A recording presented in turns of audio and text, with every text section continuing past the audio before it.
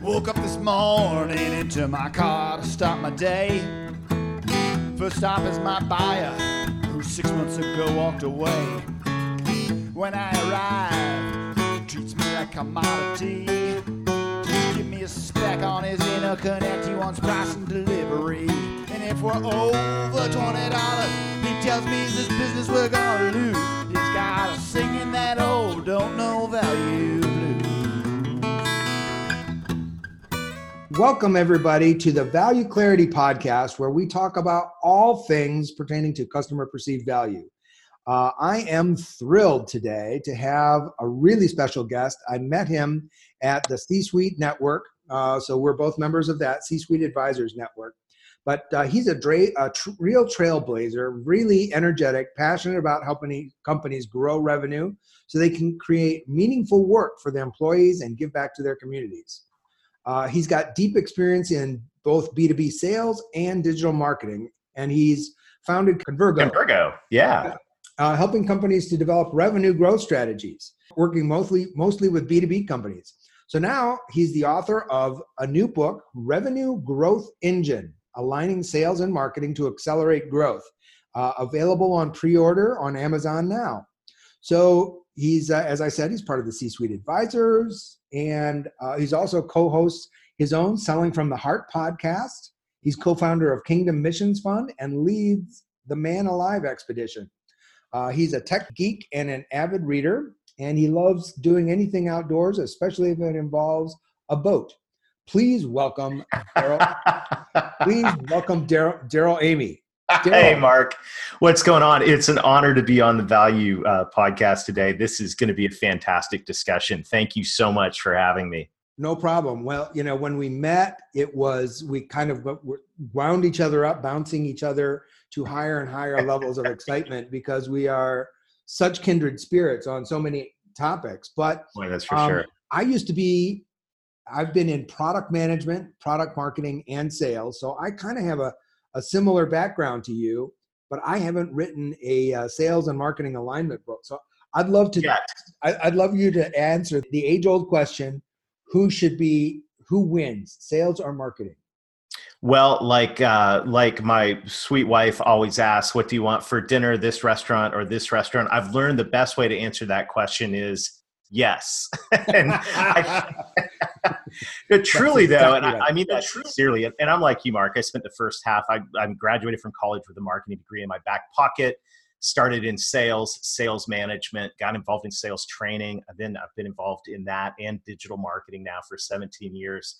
And so I've had a foot firmly planted in both sales and marketing. And I actually believe that the winner, or the one that calls the shots, shouldn't be sales or marketing. It should actually be the customer. Oh, that was my answer. You were reading from my test. But in all sincerity, we get at it. I've been a part of so many meetings and conversations where people are waxing eloquent about aligning sales and marketing. And usually, you're either in a marketing circle or in a sales circle. Everyone's pointing fingers. The reality is, if we want to get everything moving in the same direction, and I'm a firm believer that if you don't have all of your cylinders firing in the same direction, your engine isn't going to run very well, which is a lot of what drove the book.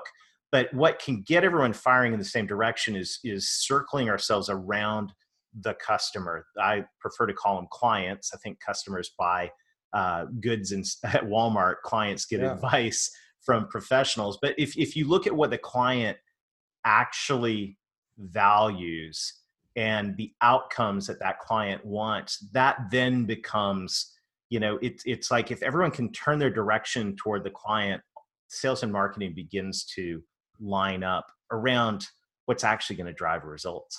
Yeah, no, I completely agree. So straighten me out if you think I've gone too far here. I'm stepping too far out on a ledge.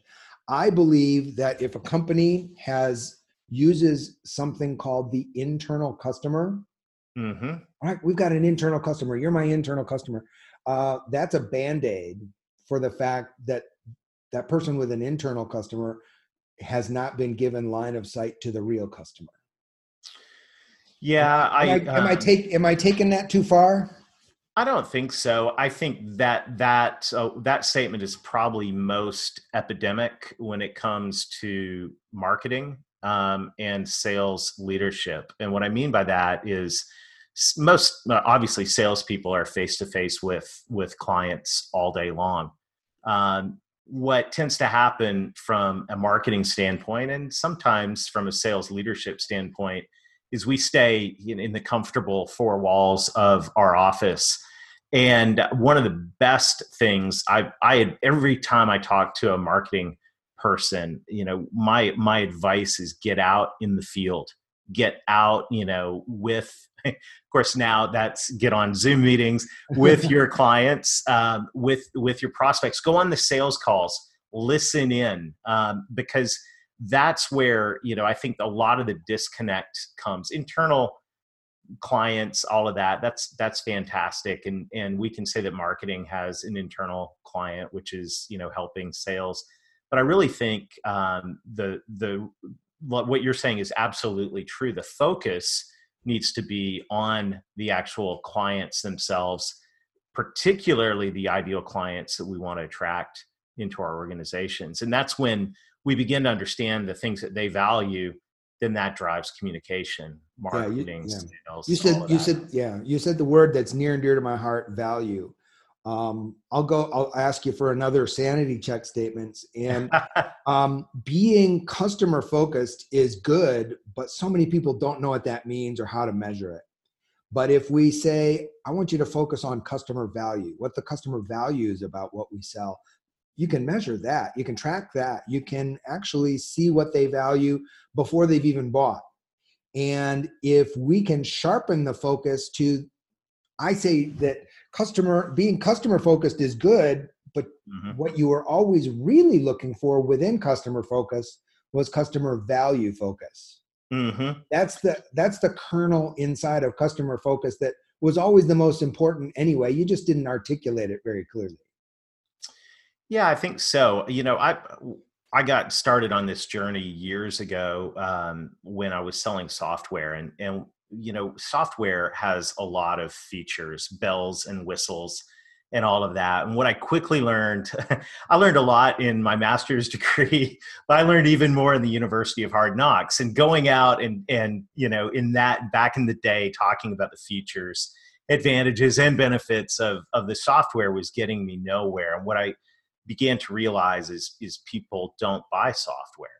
They buy the outcomes the software delivers. And it brings me back to, good old Theodore Levitt, the father of modern marketing, right? Harvard Business School. He held up the drill bit in his class and said, people don't buy electric drills. They don't buy drill bits. What they actually buy is holes.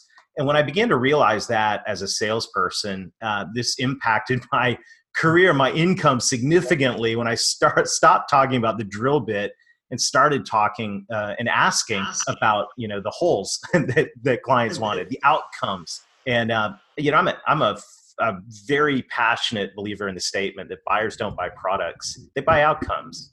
And the more we can understand the outcomes that our clients want, I know I'm speaking to a kindred spirit here, but the more we understand those outcomes, that changes the game. Changes the message from marketing, it changes the sales conversation, and all of it comes from focusing on the client.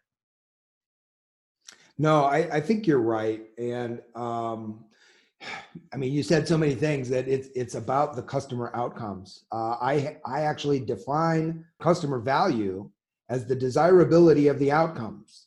Right. Yes. How badly do they want that whole? I have another colleague who said it's not about the whole. It's why do you want the whole? Well, my wife has a honeydew list. So you're really buying marital bliss. Right. Okay, got it. Right. So, so asking a couple of whys in terms of what that whole means, what that whole gets you. Yes. How much you desire that whole, that becomes really important. It really does. One of the things I realize, and I talk about this in Revenue Growth Engine, is as salespeople, we walk around, the proverbial sales rep has in their hand the price book, which is an inventory of all the products or services that the company sells. And what I say in the book is we don't need a product inventory. I mean, it's good to have a product inventory, but what we actually need as salespeople and marketers is we need an outcomes inventory. Oh. So we need to understand what are all of the outcomes that we can deliver to our clients. Yeah. And it doesn't matter what you sell, whether you sell electric drills or you sell a cloud service or you sell consulting or accounting, it doesn't really matter. What we need to know is what's the landscape, what's the inventory of outcomes that you can deliver.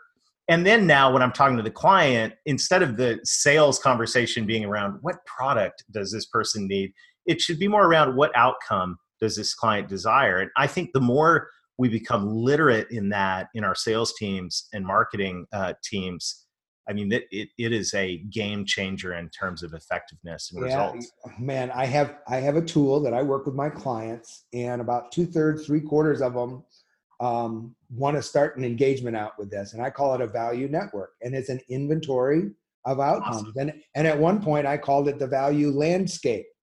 Mm-hmm. You just actually did use the word landscape, and it's chapter 8 in my book, Radical Value. And I'm sure you've got something similar in your book, Revenue Growth Engine. Tell me about some of the techniques and tools you use in your practice in your book at Convergo. Yeah, well, a lot of it begins with a couple realizations.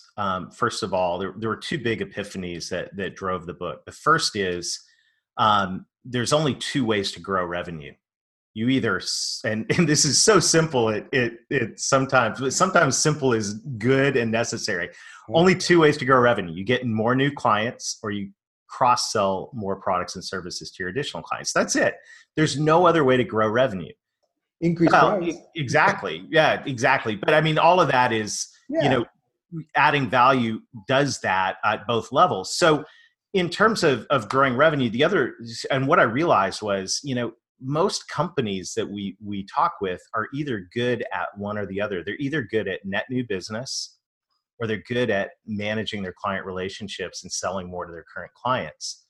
And I can't tell you how many conversations I've had, Mark. I was just thinking about a guy I was talking with last, when were we allowed to travel? A couple of weeks ago, I was in New York, and it was, oh man, we're rocking and rolling and in new sales. Well, what about, cross-selling between your business units? And you get the eye roll, right? Oh, gee, But what I began to realize is if you drive modest growth in net new business, say 10% year over year, and you drive modest growth in cross-selling by increasing your revenue per client 10% year over year, you actually double revenue in just over 36 months. It's an incredible spreadsheet exercise if you're so inclined. But how are we going to pull that off? Well, this is where I want to drive towards value. When we look at most clients, one of my favorite exercises, and this is a great exercise for anyone who's listening to do, whether you run a company or you lead a sales team or you're in marketing, is just to simply ask the question, who are your favorite clients to work with? And this is a great exercise, by the way, for any of our listeners, whether you're in sales leadership, marketing, own a company, just sit down and write out the names of 5 of your favorite clients to work with. Now, what I've noticed about that is not only are these companies the ones that you enjoy working with, they're usually the ones that are bringing the most revenue into the company and also have the most revenue potential. So the second question, and this is a fun exercise, Mark, is I start looking at those clients and go, okay, if they bought everything that our company sold, or if they took advantage of all the value that we have to offer, what would the potential revenue be from that client over the next 10 years? So I was doing this recently with a technology company in South Florida. And so we started adding it up, and they have some hardware offerings, they have some services offerings, they have some software offerings.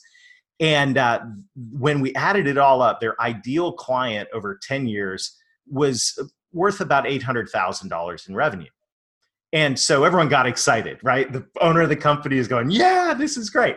And then just to contrast, I said, well, what about your average client? What about your average client? What are they worth? And over 10 years. And we started adding it up, and the number, I think in that case, was about $38,000. So we had over 20 times the revenue potential from an ideal client. Now, this beautiful thing. So they just started calling them their 20Xers, right? This is our 20X client. And then what they began to realize is that the value that these ideal clients wanted and were receiving from their company was very different than the value that the average clients wanted.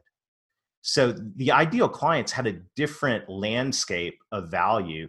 They had a different list of outcomes that they wanted and valued. And so the company looked at this and said, you know what, we'll still take business from the average client, but if we're going to grow this company and we're going to build it into something we actually enjoy coming to work, where we enjoy these let's get more of these ideal clients. So then the obvious corollary from there was, let's focus our message around the value that these ideal clients want, around the outcomes they desire.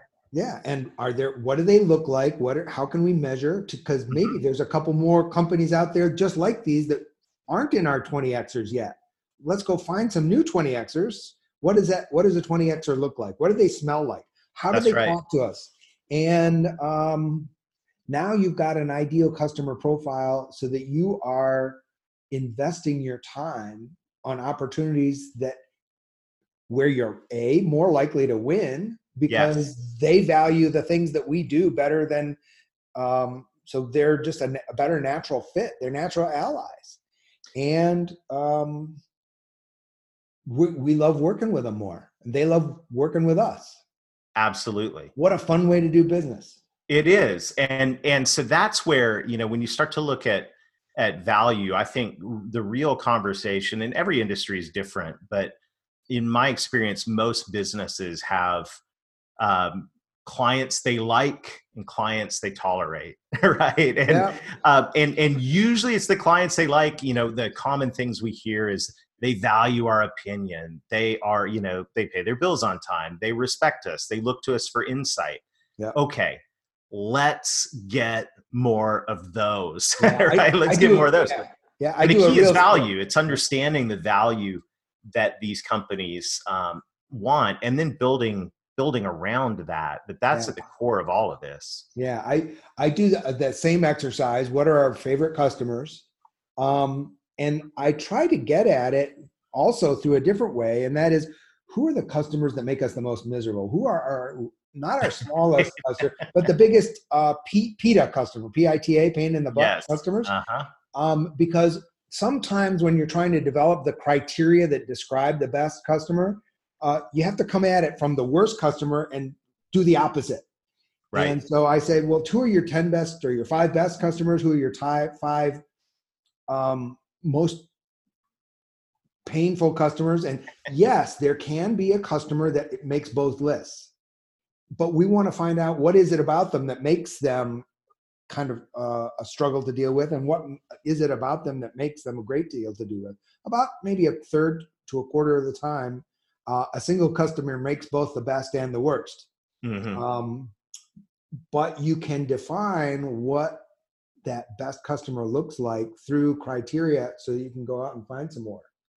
So I want to shift the topic a little bit, because you are a self-professed geek and a nerd. Yes, professed by my wife, at least. So I want to shift the topic a little bit, because you are a self-professed geek and a nerd, and talk a little bit about all of the marketing and sales technology that's available right now. I feel bad for a vice president of sales now, because there are currently more than 400 sales technology solutions available.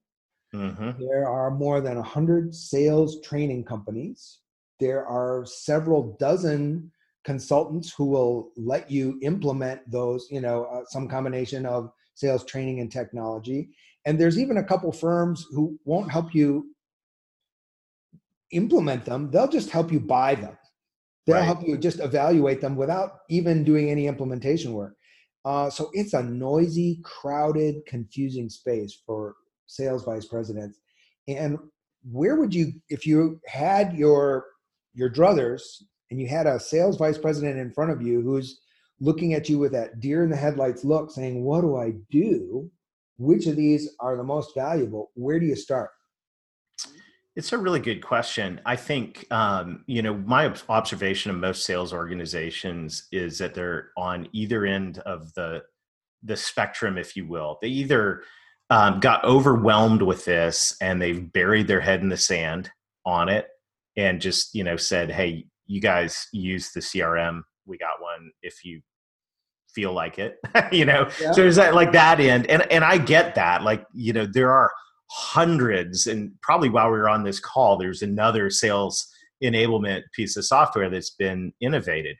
On the other end, I've talked with companies that, they're proud of their stack, right? It's like how many things, like, do you remember that game Jenga where you just stack all these things up, right? Yeah. It's like, how many things can I put in my stack to say I'm helping my sales team be successful? And by the way, the marketing world's no different. I mean, the marketing world, if you look at the world of marketing automation, and I love by the way, I'm a geek. I love all of this stuff.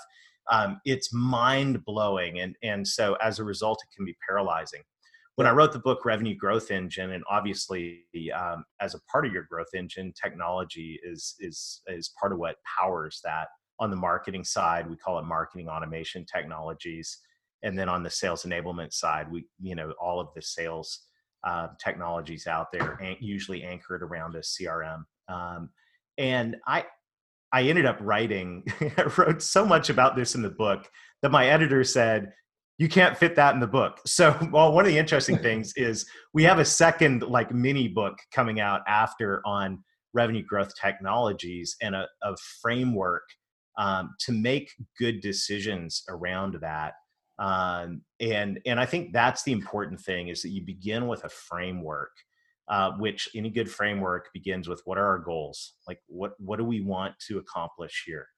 And let's stop buying technology for technology's sake. Let's understand what we're trying to accomplish and then put the pieces in place to do it. Amen, brother. I was a sales training consultant for Miller Heiman, the big dog in B2B sales training forever. And during my 8+ years as a consultant, there was probably 100 other people who came and went as consultants. And every single one of them found that salespeople are really bad at understanding the customer outcomes. And I've talked to people who were consultants for the other big sales training. So it's not the fault of Miller Heiman, it's salespeople. So when you go to a TAS consultant or you go to a Challenger consultant, they're all say, salespeople are really bad at understanding customer outcomes. So I take the approach with a client that says, let's start with mapping and doing the landscape of the customer's outcomes. Let's start with having you have a conversation with the customer about their outcomes and not your stuff. Right. And we'll build a great process around that. But if you don't get good at that, none of the other bells and whistles are really going to get you where you want to go. And you're going to be surprised if you just do that, how far you get. Yeah, when we created the revenue growth engine, and it obviously is a metaphor around an engine, and every good engine has to have fuel. If you don't have good fuel in your car, it's not going to run very well. And faster engines require more refined fuel. If I'm going to power a Formula One car or a jet engine, I'm going to have jet fuel. So what fuels a growth engine? It's a focused message, and that message needs to be focused on client value. So going back to technology, what I've noticed, and I've seen this happen on both the marketing side and the sales side, is there are a ton of great platforms out there, marketing automation platforms, sales enablement technologies, but those platforms all require, just like a car requires fuel to run, those platforms require fuel to run. And the fuel is the content, and that content needs to be based on what we call a focused message, which is focused on the client's outcomes. And so probably the biggest mistake I've seen companies make when it comes to technology actually has nothing to do with the technology itself. It has to do with, I bought the technology, but I didn't put any good fuel into it. I didn't put any good content.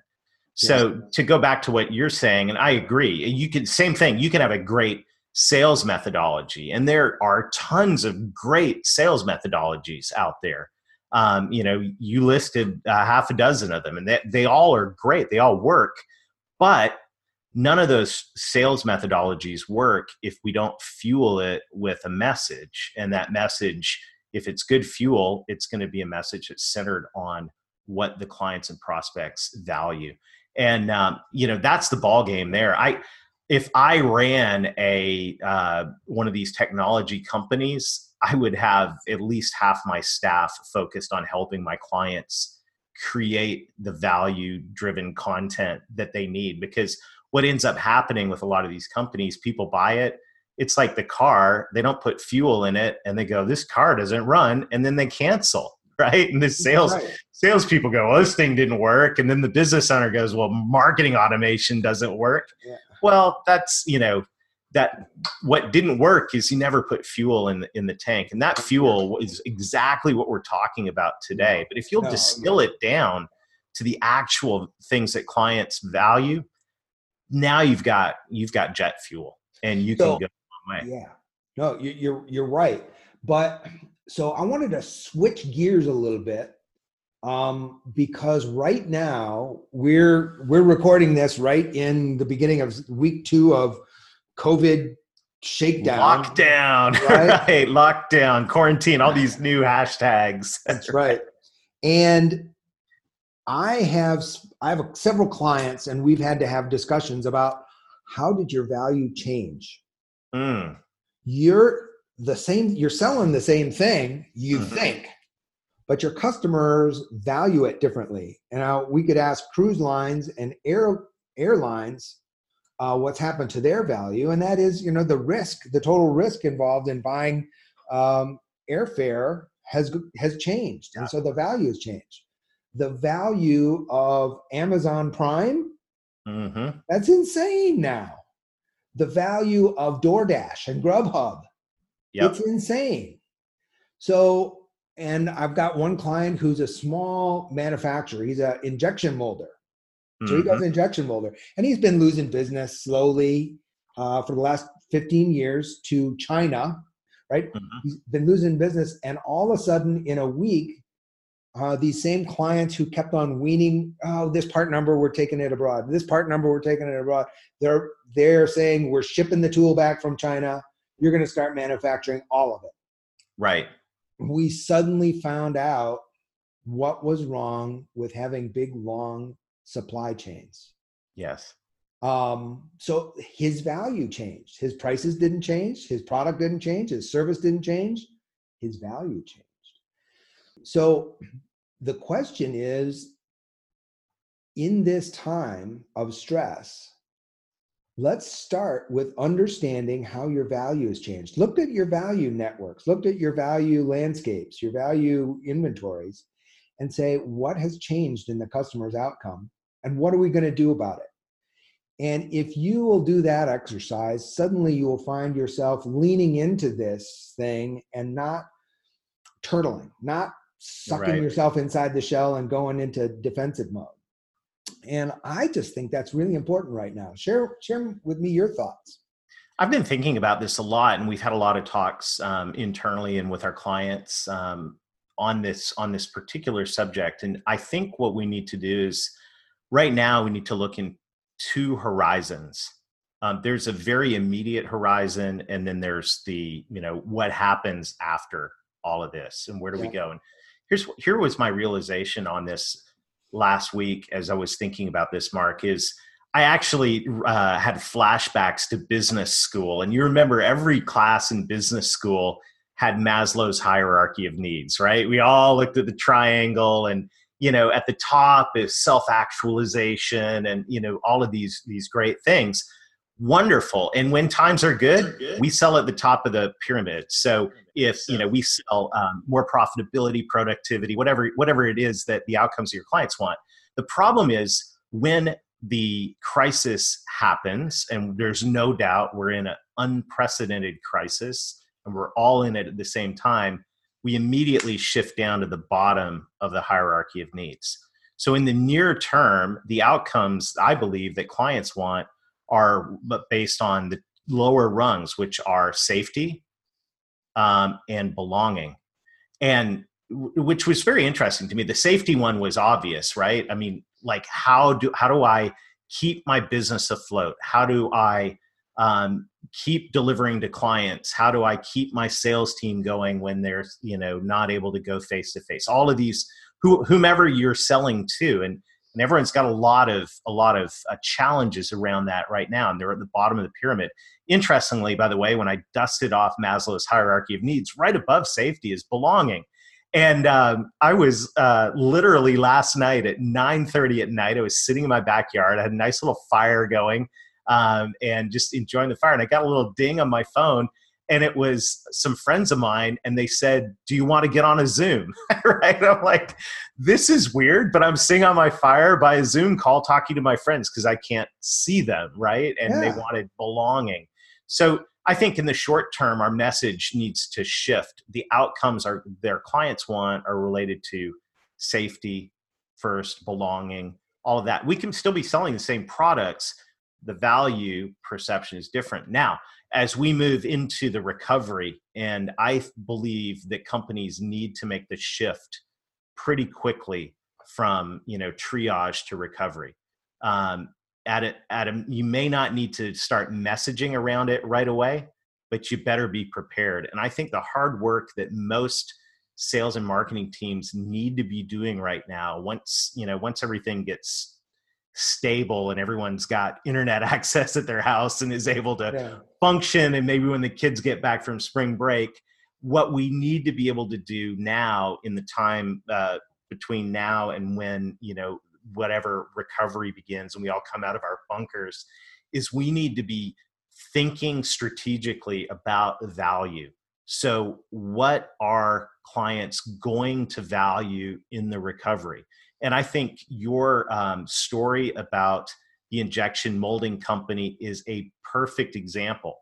Their value is not necessarily in the quality or style or whatever of the injection molds or whatever machines or materials they use. Their value is in being able to provide supply chain security, and or however they end up articulating that.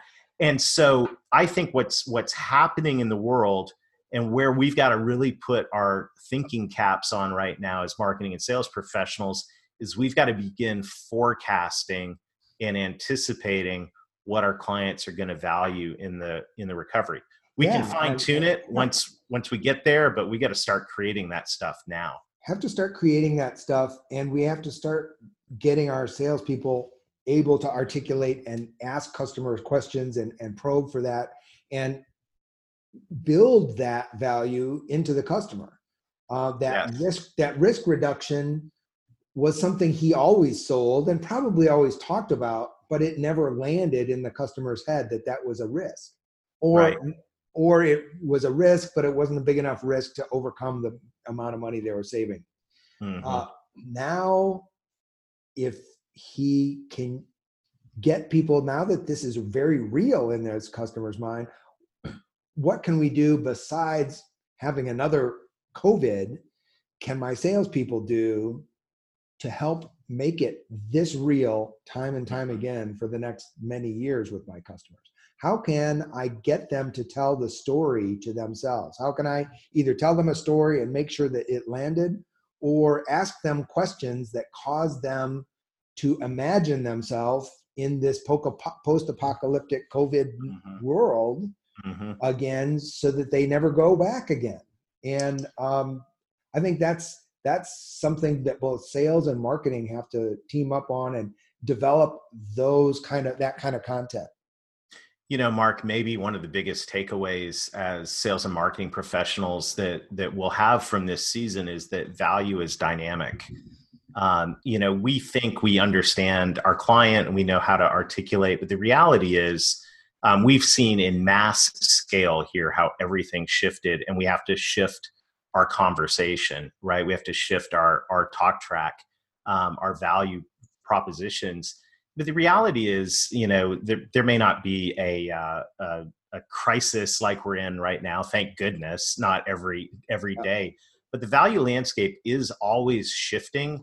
And I think one of the things that's really important is that companies stay in touch with their clients. Like I said earlier, get the marketing people out there talking with the clients, and always be reevaluating your value propositions. Maybe it becomes always be fine tuning those, because the landscape is always changing in terms of what clients value. And if you miss that change, you miss the opportunity to shift your message, and you can slip into being irrelevant.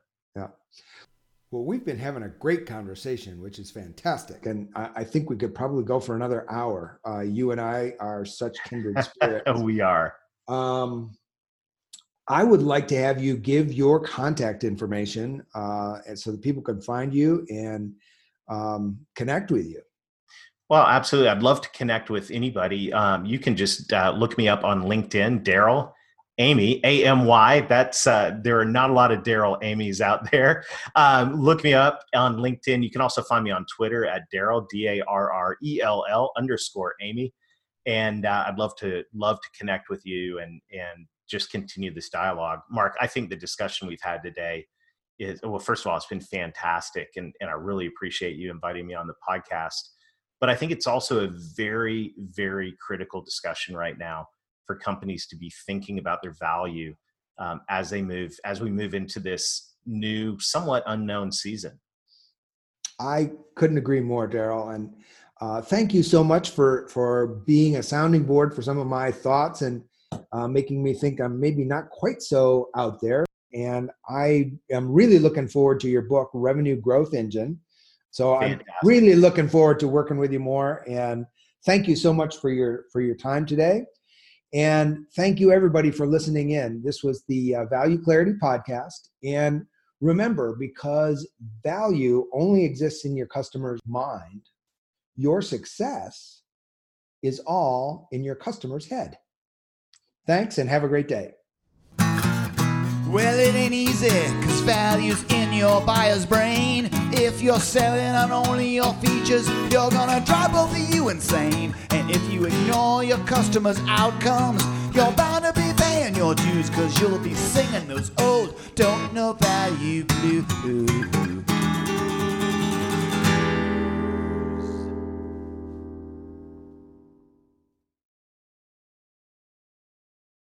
This podcast is a part of the C-Suite Radio Network. For more top business podcasts, visit c-suiteradio.com.